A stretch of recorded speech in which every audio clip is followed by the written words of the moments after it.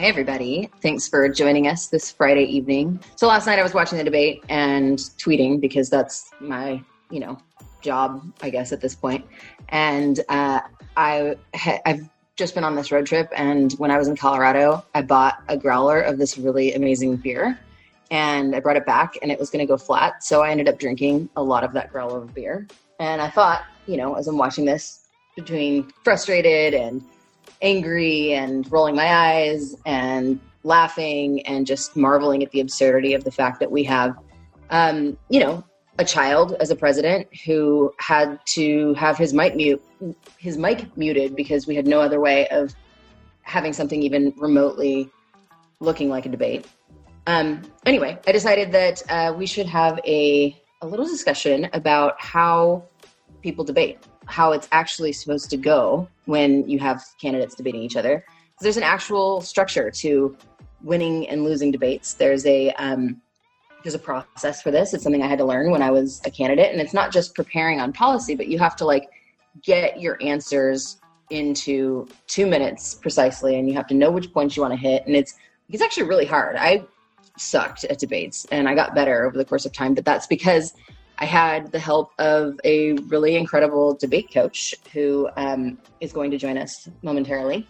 He has coached Hillary Clinton. He has coached tons and tons of candidates all across the country at every level of government or every level of office. And we're just going to talk about debating.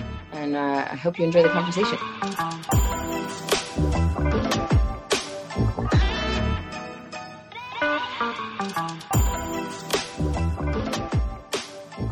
Okay, so thanks for joining me on short notice. I really appreciate you being able to do it today. Heck yeah, glad to be here. So I recorded a little bit of an intro already, but let me do the official one. So I'm very excited to be joined today by John Neffinger, who is a communications and political strategist that specializes in preparing speakers for high stakes public appearances, including me in my very first debates that I ever did. He's prepared hundreds of candidates and advocates at all levels for interviews, speeches, and debates, including helping Hillary Clinton prepare for her debates with Donald Trump. Jesus Christ. And he is the co-author of a book called Compelling People, The Hidden Qualities That Make Us Influential. And John, I saw this as one of the descriptions of the book. It's the first non-specialist account of modern social judgment theory. And I just wanted you to tell me what that is. What does that mean, right? For being a communication specialist, right? It seems like that should... I assumed you didn't, the non-specialist account, I assumed you didn't write that, so, it's written for a different audience, right? It's written for because it is, when you write a book about research, even if it's not for the researcher types, there's sort of this kind of researcher speak that you need to, sometimes there. But basically what it means is in the last, decade plus a little bit, maybe the last 15 years, there's been a pretty clear theory developed about how we judge each other, how we size each other up. See somebody for the first time or over getting to know them, your kind of gut level sense of them. And that is now robust and approved by the academic establishment. And so this book is trying to explain that. But part of what it's trying to explain is that it's not brand new. It's not like they just came up with something that's not related to anything we've ever heard of before. In fact, the best articulation of it is, one version of it is Machiavelli. If you remember, the one thing anybody knows about that dude was this idea, was it better for the leader to be feared or loved? Yep. And what he actually says, if you go back and you read the ancient text, he says it's best to be both, but it's hard to combine them in one person. And fast forward, maybe, who gave him a run for his money is Martin Luther King, who talks about love without power versus power without love. And so the idea is you have these two, and it very much tracks with male and female and all of our stereotypes about this. Interesting. But strength and warmth is the idea. And so we judge people on their strength, their ability to impose their will on the world around them. Oh, I remember we talked about this during the debate prep, about trying to balance the strength and warmth.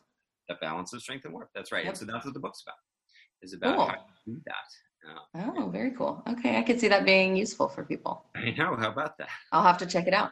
There you go. I'll send you one. Okay, so yes, please. So, that's my introduction of you. I'm missing lots of things. Anything else you want to add? Oh God, no, no, my checkered career. No, that's fine. Okay, okay, great. Okay, so I decided to do this because I thought was I'm watching the debate and horrifically uninterested in just having a negative reaction to anything that Trump says, but like also thinking about what a debate is and how, most people, I don't know. I think when you're watching it from outside, it seems like, oh, you just talk for 2 minutes and Right. you know what you're talking about. But there's so much more to it that I had to learn as a candidate. Yep. So I kind of wanted to just have you talk to us about what a debate is or should be, Yeah. what a candidate's trying to kind of get across during it, Yeah. how somebody prepares for it, how you have to adjust that to prepare to debate somebody like Donald Trump, Oh my God. things like that. Yeah, So absolutely. To kind of unpack all of that. Wow. Well, where to start? yeah, so let's start with like what's debating supposed to be? What's debating supposed to be? That's a great question. I mean, I think we have this sort of platonic ideal that goes back to like democracy, and there's the ideas, and we explain them all, and then we pick the best one. And I think that's a really a misconception, but one that those of us who actually give a damn about governing and policy because we want to make people's lives better.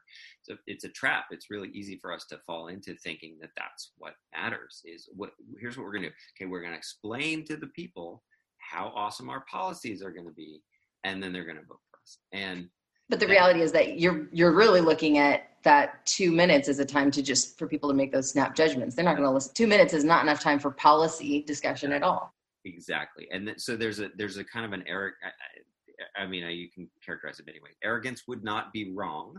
Yeah. But really it's more like a myopia, like just sort of thinking that everybody thinks like we do, that if we win the debate on the substance, on the policy, that everyone will say, oh, well, these people are very smart, so we should put them in charge. And the kind of genius and tragedy of how Republicans operate is that they actually pay attention to the science of how people make decisions. And if you pay attention to the science of how people make decisions, it's not by comparing the science. No. And so it's much more like what happens on Madison Avenue. Yeah. And they are selling soap. In fact, there's this grizzled old dude who does essentially this kind of coaching that we did together but for Republicans. And we got in a conversation one time, and he asked me. He looked at me kind of wistfully. He's like, "You really enjoy what you're doing, don't you?" Yeah, I do. And he's like, "You feel good about it?" I'm like, "Yes, I do." It's like, "How do you feel?" He says, "I'm selling soap." I'm selling soap. Yeah, right. It's like he just found it, but because they're clear-eyed about it and not invested in their own preconceptions of how like Athenian democracy worked or whatever, then they realize and recognize that they're playing on an emotional playing field, right? And it's about impressions that people make and who do you want to have in charge, or in Congress or in wherever. Yeah, it's not. It actually has almost nothing to do with the policies at the end of the day. Sorry, I'm turning off my air conditioning, which is obnoxiously loud. So that's why you went on a little tour of my. That's totally fine. That's fine. See, I failed to hide from my children effectively. Oh no. Okay, so that goes back to your book, right? Those quick snap judgments of. Indeed, it does. That's kind of our best account so far. If you want to get all high-minded and academic about it, of what that emotional playing field looks like. Those are the things you're trying to project that you, as the leader, can get it done. That's the strength part, and that you won't be a tyrant. That you're actually on the side of the people. And so it's funny if you go back. Political nicknames. The big one is Happy Warrior, and everybody's that's what you want to be. You actually, how do I turn off my? Your notifications? How do I turn off my Slack notifications? Make it stop. Make it. Yeah, I'll say this part again because it's actually it's a little bit fun, and then we can dive into. Oh, good old Joe. All right, preferences. I prefer that you be quiet. How do I make that? So notify me about nothing. Yes, notify me. Okay, so political nicknames, the big one that is actually really useful is Happy Warrior. Even Rick Santorum was on CNN last night after the debate talking about how the thing they always used to tell me before I walked out the podium was be the Happy Warrior. And he's exactly right. It's that combination. But how does he still have a fucking contract with anybody? That's just I mean, so how deep? Sorry. That was no, I ruined your story. I mean, I think, look, it's not, I don't think it's crazy for CNN to want to have somebody from the Republican side, and he lies less than some. No, there you go. Right, it's a low bar. So no, there you go. So Happy Warrior. Happy Warrior. Well, so there's that one, but also, Sarah Palin was the master at this. At her big RNC convention debut speech, she called herself Mama Grizzly. Again, she talked about being a hockey mom, not a soccer mom, mind you. Hockey mom, I'm gonna knock your teeth out and make cookies. And what was the last one? There was Mama Grizzly. There were the mom. Oh, and she made the joke about she took the pig with lipstick joke and turned it into a pit bull with lipstick. So you got so yes, very much the tough, but also mom nurturing. Exactly, kind of thing. And it's kind of funny while we're talking about her approach to debating. If she got through a debate with Joe Biden, who's no slouch about debating, and she essentially did it by having 22 prepared mini speeches. And that really was very much kind of, you give the speech and that's it. Yeah. And Joe, that worked for her because Joe didn't want to be seen to be beating her up too much. Right. So she kind of treated her with kid gloves, and the bar was set very low, and she got over it, and that was okay for everybody. Totally. And to some degree, you can do a little of that, but not in a presidential debate. It's a different, like, they're going back and forth, even at least after the 2-minute mute business. Right.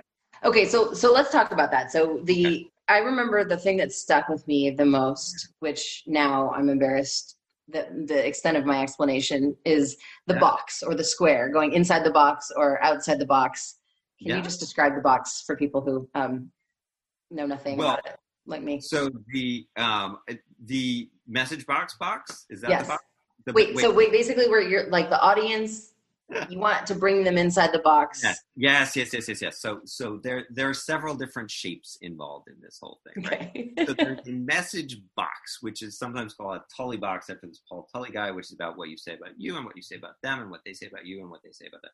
That's not that box. There's another box that's the graph of strength and warmth plotted in another Cartesian fashion. The thing that you are talking about is also known as the circle. Oh, okay. It's a circle, right? My bad. Not a box. Shapes. But remember the shape. There was a shape. It's all very like preschool, right? But the idea is that if you think about it as a circle or a box or whatever, from a Venn diagram point of view, right? The idea is that there are people inside and there are people outside. And from your audience's point of view, there's kind of two kinds of people in the world. My kind of people in here with me, and then them, the other outside. And so how much money is spent by Republicans trying to make just even the fact that you have a D next to your name, right? Democrats are the other. They are not from here. They don't get us. They have weird, whacked out priorities. They drive Volvos and eat arugula and other things you wouldn't want to put in your body. And that othering is a constant stream of messaging from them. Right. And so one of the first things you need to do is to establish that even though you have a D next to your name, and this goes beyond political too, this is just sort of persuasion in general, is before you get people to consider what you're saying, they're going to consider who's saying it. They're considering you as the messenger. Are you their kind of people? Do you get it? Right. And do you get them?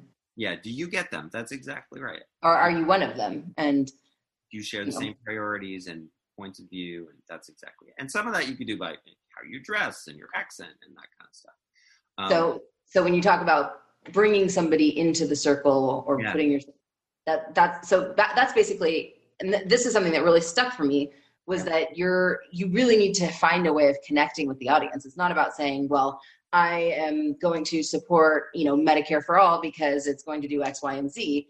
It's instead talking about your own experiences with the healthcare system, like how you would have died if you didn't have access to health insurance. Yeah, that's right. And that the personal story, if you can tell a personal story and your audience can see themselves in it, it's hard to beat that. It really is hard to beat that in terms of just having an emotional connection, because story is kind of how our brains are wired the whole time. So you hear some of the big stuff that people have talked about with Joe Biden is his empathy and how people are really, attracted to that or they respect it. And, they like that that they can relate to the fact that he's got an addicted kid and that he's, still a loving parent and that he's gone through tragedy and loss. And so I think he does, a really good job of putting people in the circle he absolutely does. And there is, this is not Joe's first run at this. And he did, look, when he ran in 2008, he acquitted himself very nicely, and he was a great partner for Barack Obama politically, no doubt. His couple of times before, he was kind of a screw up and he got dismissed, even though he had lots of respect from some of the stuff he'd done in the Senate. He is so, like, if you had to build a dude for this moment to run against Donald Trump, you could do a whole hell of a lot worse than Joe Biden, because first of all, that empathy is so much more powerful because of what we've gone through as a country over the last few years, that we have had none of it, that this is a total sociopath that we've been dealing with, who can't deal with, in fact, the whole mantra that the cruelty is the point, right? So so having Joe with his empathy is great. The other thing, though, frankly, is Joe once was known, he was written off by the political establishment as a gaffe machine, because he said silly things, and then he corn pop or what, I forget what it was. Malarkey, right? I love malarkey, by the way. That is just a fantastic way to without cursing on national television. And it's my favorite. I tweeted this last night that the official drink needs to be if he wins, has to be called the Malarkey, and we just have to decide what drinking game. So Malarkey was definitely on my list of sort of drinking game things. Hitler, that was on some people's list too. We got Godwin's. But anyway, but the thing is that if he used to be a gaffe machine by the standards of our politics, but Donald Trump is president who says lunatic things all the time, and so it's hard, and this is kind of the thing with this Hunter thing too, which doesn't amount to, and Joe didn't do anything there, but Hunter would be a liability in a different era, whatever, although, frankly, there's a long tradition of presidential, close relatives not necessarily behaving themselves. But when you have Jared and Ivanka, it's like, come on. Yeah, like who do we think? Totally. We aren't talking about this stuff. Yeah. So you coached Hillary when she was, or worked with Hillary when she was debating. Okay, so every time, it comes up with these things, I'm just struck by how different it is, how the sexism plays out. And, I think people gave Hillary a lot of grief because, like, oh, she didn't, debate him well. It's like, oh, fuck off. He was, that doesn't even, we didn't even know what we were dealing with at that point. And also, just if Joe had been in that same situation, people would have graded it a hell of a lot differently. And so I'm just wondering if you can talk about that, because it bothers me that it's the case, but as a woman, you do have to prepare for debates differently, and you're faced with a lot of different bullshit because of it. Absolutely. And I think I came and visited you on behalf of Emily's List, right? Mm-hmm. Yep. It was Emily's List. So I do a lot of work with Emily's List, a lot of work with women in this kind of situation, although there is no comparison between, of course, Hillary Clinton and any other human being's experience on the planet. I totally. Think.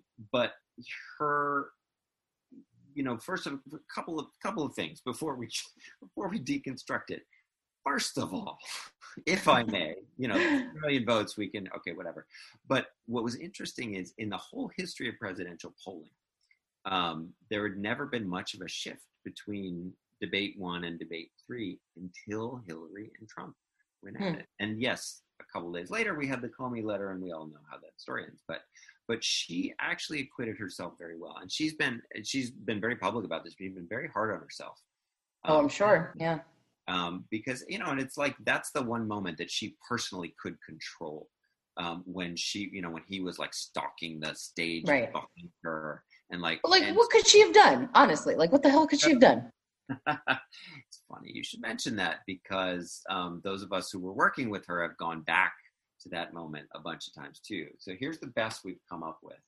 And maybe we should keep this in our pocket, but hopefully it won't ever be needed again. Right. What she could have said. So she wanted, basically, her in her fantasy, reliving this, in purgatory for all time. She like spins on her heel and tells him to fuck off. Or I don't know. Right. Yeah.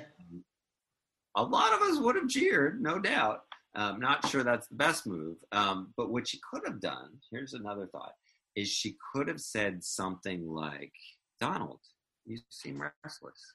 Right over there. And so what she could have done by that is basically, with a little comment, she would define him continuing to stalk around, right, and seeming restless or uneasy, and that makes him look bad. Yeah. But even worse would be if he then did what she told him to do, and sat down, because that would make him look submissive or not dominant. Right. Oh, that's a good trap. To trap him, right? And he's actually very good at laying those kind of traps for people, where he defines what they're up to. It's actually one of his favorite tricks. Either choice makes them look not. That is, you know how you have those moments all the time where you're like, you get pissed off at something, and you're like, damn it, I should have said that. And I'm like imagining that on the fucking presidential stage against Donald Trump, and I would like Hillary to know how much I love her. And just fuck, that sucks. Here's the other thing in her defense, and the 3 million and the whatever, is if you go back and you look at that campaign, when she had her Benghazi hearings, when she had her debates, people saw her being her for more than just, most of the time they would actually see her, as opposed to hearing reports about emails and whatever else. It was when the press was shouting questions at her about the freaking emails, right? Yep. And she did not look particularly great in those moments. But when she got to actually talk to people at length, people were like, I like this lady. She will be in charge. And there was a now I would consider it a fateful decision in the fall of 2015, where at one point the campaign was considering basically making the whole campaign a reality TV show, and having on her side. Yeah. On our side. I mean, there was a moment, you may remember this. You can go look this up, where she went to Chipotle.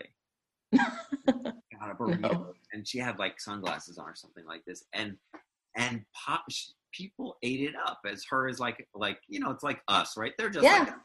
And people were into it, and they were ready to make her a pop culture thing. And the email story drove her back into the box of the Whitewater defensiveness, and never quite escaped. Yeah. Anyway, so much to lament there, but if anyone, I mean, whatever. I just debate-wise, she was wonderful. She was, She really was good, and she, what was it? It was, Warm and Wise.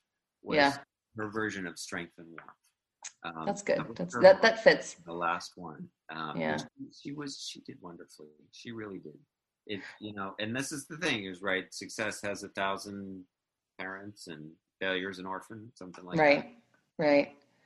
So, okay. So basically the rules are different for women, and Biden had a, he was able to kind of go toe to toe in a way with Trump that is, I think, I don't think she could have at that point. And I'm just wondering, what your observations are on that. And like, totally. You coached Hillary in 2016. Would you have coached Biden in a different way? And I'm guessing the answer is yes, right? Like, so here's the thing, that what the fancy new science says, right, which kind of echoes things throughout our culture about the strength and warmth thing, you can plot it on a graph now, but basically what it says is, guess what? It's twice as hard for women. And we already all knew that already. But essentially what it says is for a straight white guy, they are allowed to express a broader range of emotion without suffering any social penalty. So when a straight white guy, remember there was this incident, God, years ago now, Anthony Weiner, that's not a name, think about it. He blew his stack on the floor of Congress over, I think it was over first responders, which, you know, is obviously a very strong position, but he just lost it. He was furious, and everybody cheered because they were like, oh my God, a Democrat is actually standing up for something. But if a woman had done the same thing, especially a white woman, I think it might have played very different. So, for sure. Right? The big thing is angry. And there's a funny synonym for anger, which is upset. And if a woman shows that she is upset, it taps into all of these ancient hoary stereotypes about the wandering womb, and, you know, how women are too emotional to be trusted with anything that matters, and all of this ancient sexist crap. Like, you can't have to keep her in charge. Oh my goodness. And it's so much, and it's so alien to the way a lot of people function on one hand, but it's also all still there, and all still matters. So for her, she had to be extra warm. This is the thing, and this is a general dilemma for women, is you have to, the presumption, if you're a guy, the presumption is you're strong, tough, whatever. Right. Women, the presumption is you're warm and nurturing and all those things. So to audition for a leadership position, women have to show that they can get things done. And there are all kinds of stereotypes and preconceptions and models of being a female that involve getting a lot of stuff done. Mom being a number one, right? And so you got to show that you can make stuff happen, but then you upset people because now you are trotting on other people's turf. And so to keep the guys from being jerks about that, basically, you then have to be super warm.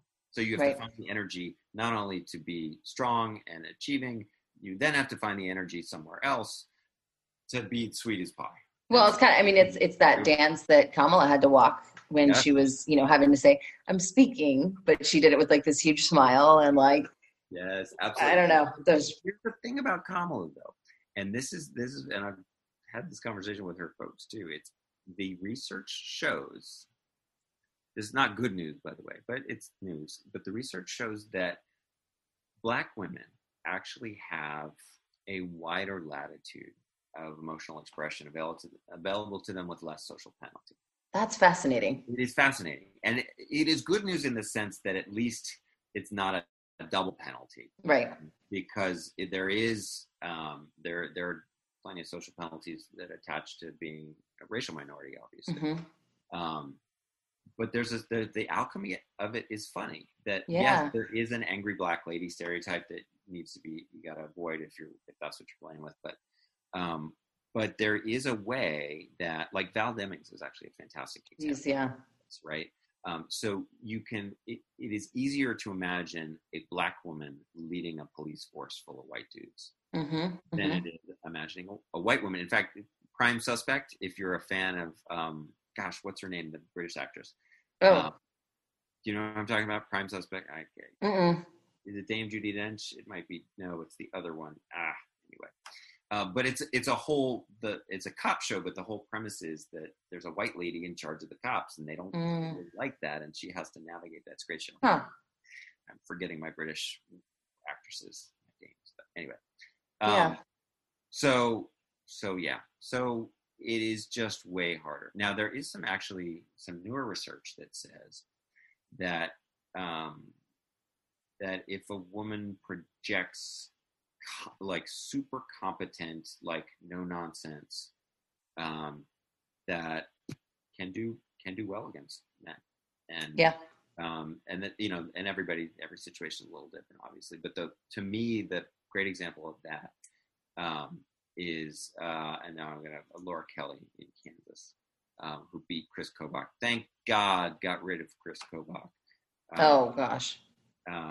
In the gubernatorial race, and she totally had his number, and everybody he made him look like a little boy. Yeah. And it was the comparison. She lined up very well there. But the point is just that it's a very fine line that has to be walked by women, and that yes. Whether you like it or not, it's the reality that you're dealing with.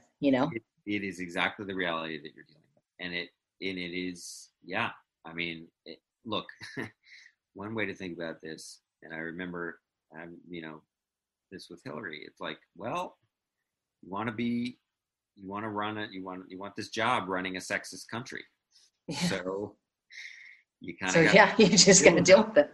Yeah, exactly. It kind of comes with the territory. So, what advice would you have given me if I were going to debate Trump?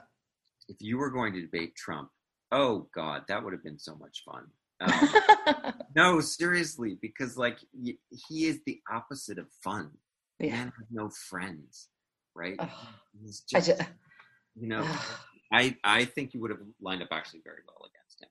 Oh yeah. But you have to be willing to laugh at him a little bit, and that's kind of yeah, totally. Fun, right? I don't know how I could have not, and also how you don't eventually. I mean, I just related so much when the first time when Biden said, "Will you shut up, man?" I don't know how you don't say, "Shut up," with maybe a couple other colorful words thrown in there too, right? Yeah. But the thing when he did that was he was exasperated, mm-hmm. but he wasn't out of control. Mm-hmm. In control. It's like, well, you shut up, man. Yeah. And if he says those same words in a different way that suggests that Trump's gotten under his skin, mm-hmm. it's a very different thing. Very, very different thing. If he did that in a way that reflected being more upset. Right. But it was just his whole thing, and frankly, this is a lot of debating, is taking whatever the other person is saying and saying, give me a break, basically. And that totally the Irish for give me a break. And, will you shut up, man, is a different version of that. And you're no Jack Kennedy is a different version of that. Or Abraham Lincoln over here. Yeah, exactly. Get a load of this guy, Mr. Abraham Lincoln, right? Yeah, exactly. That is exactly it. And so you would be you that's how you roll anyway. So yeah, you would be well equipped. Now you also have to audition for the part. You don't just have to deal with the other guy. You got to present yourself. And that's where Joe Biden strides on stage with a nicely tied tie and a well-fitting suit. And he looks he's a little on the short side, whatever, but he looks like central casting for sure. Good guy president. Well, you've seen him basically acting in that role for 8 years. You saw him as the next would be, I don't know. It's just it's just please God, we just need a break. We just want normal. I just want Uncle Joe as my president. Yeah, it's true. And it is just the return to normal that he represents in a way that, I would love to see our first woman president. I would love to see our, first Black woman president. All of those things we need to get to soon. Yeah. But right now, just normal vanilla is fine. That's fine. Let's get back. I mean, it's just I just want boring. Yes. I just want boring. I just want calm. Cleaning up some messes would be great. Not being laughed at by foreign leaders. Not doing just cruel, despicable things all the time. Yeah. It seems like it shouldn't be a fantasy, but it pretty much is. We're close. We're close. I mean, I worry. This is that other conversation. I worry because the stakes for Trump. I mean, maybe he's got his plane ready to go, and he already knows what the dacha on the Black Sea, where he can while away his days, looks like. But if he sticks around here, there are all kinds of people who want to put him in jail for a long time. For sure. And so he's kind of playing for all the stakes. Oh yeah, there's nothing off limits at this point. But hopefully you don't have to use your cabin in the woods, and hopefully things go smoothly. And anyway, well, thank you so much for doing this. Anything you think I missed, or Oh yeah, I mean, do you want to? We could talk a little bit more about the specifics of last night if you wanted to. Yeah, well, I guess just based on that, like specifics of last night, what are your takeaways? What are your observations? What do you think? Yeah, I mean, honestly, I love Joe, big Joe fan. I missed him looking into the camera and talking that more because he couldn't deal with Trump because Trump was just being ridiculous in the first one. But that led Joe to turn to the camera and talk to us directly more. And I thought that was super effective when he did that. And last night he was talking a little to Trump, who was more reasonable, and he was talking to Kristen Welker, who was great. And she did do a great job. She did, and yes, there are all kinds of things she didn't fact check in real time, but you can't. There wouldn't be. Oh, please, come on! Yeah, of course you can't fact check in real time. I mean, it's just what it is. It's not. Apparently, Leslie Stahl did, so we'll hopefully get to see that kind of soon. Oh, yeah. That's big 60 Minutes interview coming up. But so he didn't talk to us as much, which I missed, and so he was more debating the policy, and I thought he got more aggravated with Trump as the night went on because Trump got more aggravating, and that was fine. But yeah, I've seen Joe be a happier warrior than that. So I don't give him the super A plus, but then again, compared to the other guy and the others, it's right. It's not compared against the Almighty; it's compared against the alternative. So totally on that one. And I think the polls were pretty clear about that. The kind of snap polls afterwards. He did a few things really well. In fact, strategically, he knew that Trump wanted to do the Hunter Biden attack. Yeah. He saw that coming. And he pulled out something interesting, which was the release your taxes thing, which had not really been on anybody's brain because, of course, the New York Times got his taxes, and we know right. And so he's saying, like, you want me to answer for this? You haven't even released your taxes, which you've been talking to us about for years. And what was great was Trump then switched his demeanor into well, my account says, I haven't released them yet, but it should be soon. And he just sounded like an idiot. And, for sure. When you're all like, no, you don't get audited that long. Yeah, no, come on. And it was a fleeting moment, but it was one of Trump's worst moments of the night, and it was enough to take the wind out of the sails of the Hunter Biden. Yeah. So I thought that was just from the kind of emotional tone back and forth struggle, that was a great moment for Joe. Good point. Yeah. And he hit some of these other big themes like he does, where he Trump tried to make fun of him for one of the few times he did talk to the camera and tell us about, like us around our kitchen table kind of stuff. And Trump was like, that's political. Stop that. But it's Joe, like, talking to us. It's great. Yep. Yeah. So I think also Trump couldn't do that if his life depended on it. So. Oh my God. Yeah, no, and it's true. And so Trump's reaction was authentic. He thinks that's a bunch of baloney, that whole empathy thing. Like, what is it with that? It's just not something he seems to even understand. I literally can't watch him and think, I mean, like, how do people ever feel like he's in your circle? I feel like he intentionally. What's that?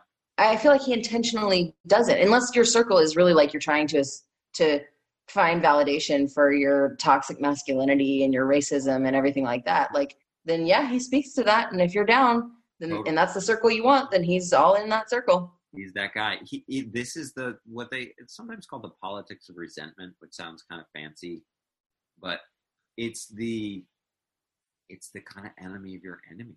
Mm-hmm, mm-hmm. And this is Godwin's law at work, I guess. But the example that we all sort of know is Hitler. Mm-hmm, mm-hmm. And apparently that's like one of Trump's favorite books is the collected speech. I don't even know.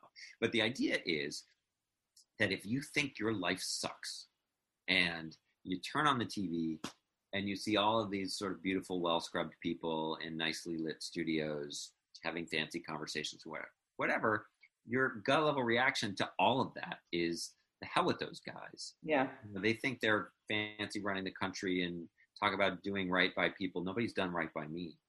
The hell with them. Yeah. And this guy definitely speaks to that. right? And the one thing that he's given his hardcore supporters and really delivered on for them is pissing off those elites multiple times daily. Aggravates the hell out of us. Yes, no doubt about that. You know, they've never had a way to get at us before, and just supporting this guy, you know, does make us very unhappy. It sure does. I mean, that's the deal. That's the emotional transaction at work. But yeah, it's for all the worst possible reasons. Yeah. So maybe we'll be rid of him soon. I mean, Trump was a really effective debater in the Republican primaries. In the what? In the Republican primaries in 2016. Oh, yeah. And you know, it's common for a sitting president to be off their game a little bit. Barack Obama, very good debater, had that too in his first debate against Mitt Romney in 2012. But Trump never got. He wasn't back to his top form. Left. Right? He didn't make an enemy of Kristen Welker. He didn't speak over her or talk outside the lines. But he was, which is kind of miraculous, honestly. I wasn't expecting that. It was kind of miraculous, and definitely, you know, having set the bar so low, that earned him some points. Right. But he was not at his best. No. Awesome. Thank you so much. I really appreciate it. Oh yeah, great. And if everything goes to hell, well, we can talk about I'm gonna come to your newly furnished cabin in the woods. Yes, please come. All right. Have a great night. Tell everyone I said hi.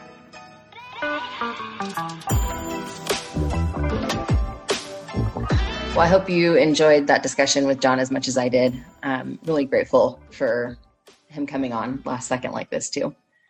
So to wrap things up today, I just want to take a second. I know you hear this all the time, but to kind of reflect for a moment on what we're really voting on. Because I've had a lot of people say, you know, I'm not excited about Joe Biden. Like, don't you feel like that's depressing or demoralizing for young people or progressive people or whatever? But the truth is, what we're voting for this time is we're voting to get Trump the hell out of office. And we're voting for human decency. We're voting for showing that we actually want to have some respect for the office of the president and for the Constitution and for the way that government is actually supposed to run.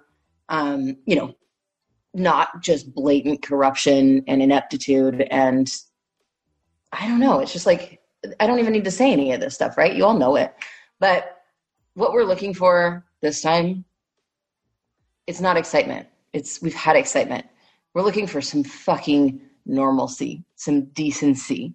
And Joe Biden is a normal, decent human being who knows what he's doing and is going to be able to actually make some things happen, especially if he's got the Senate and the House of Representatives to help him do so. And frankly, I'm pretty stoked about, you know, about Kamala Harris. I was really proud to endorse her when she was running. Anyway, this is just about how we basically fundamentally want to treat people, how Trump treats women and poor people and people of color, the LGBTQ community, and every other marginalized group. It's just basic stuff. And we've almost lost sight of that, I feel like sometimes, where we've become desensitized. And I recognize this in myself. Like, we're not even noticing the horror of what he does every single day, because it's just been thing after thing after thing of throwing paper towels at families who have just experienced the worst hurricane of their lives, saying there are good people on both sides at white nationalist rallies, calling other countries shitholes, talking about, hey, your daughter's sex appeal, calling, you know, our fallen heroes losers. Like, there's just no end to it. And what you're voting for is to try and end it.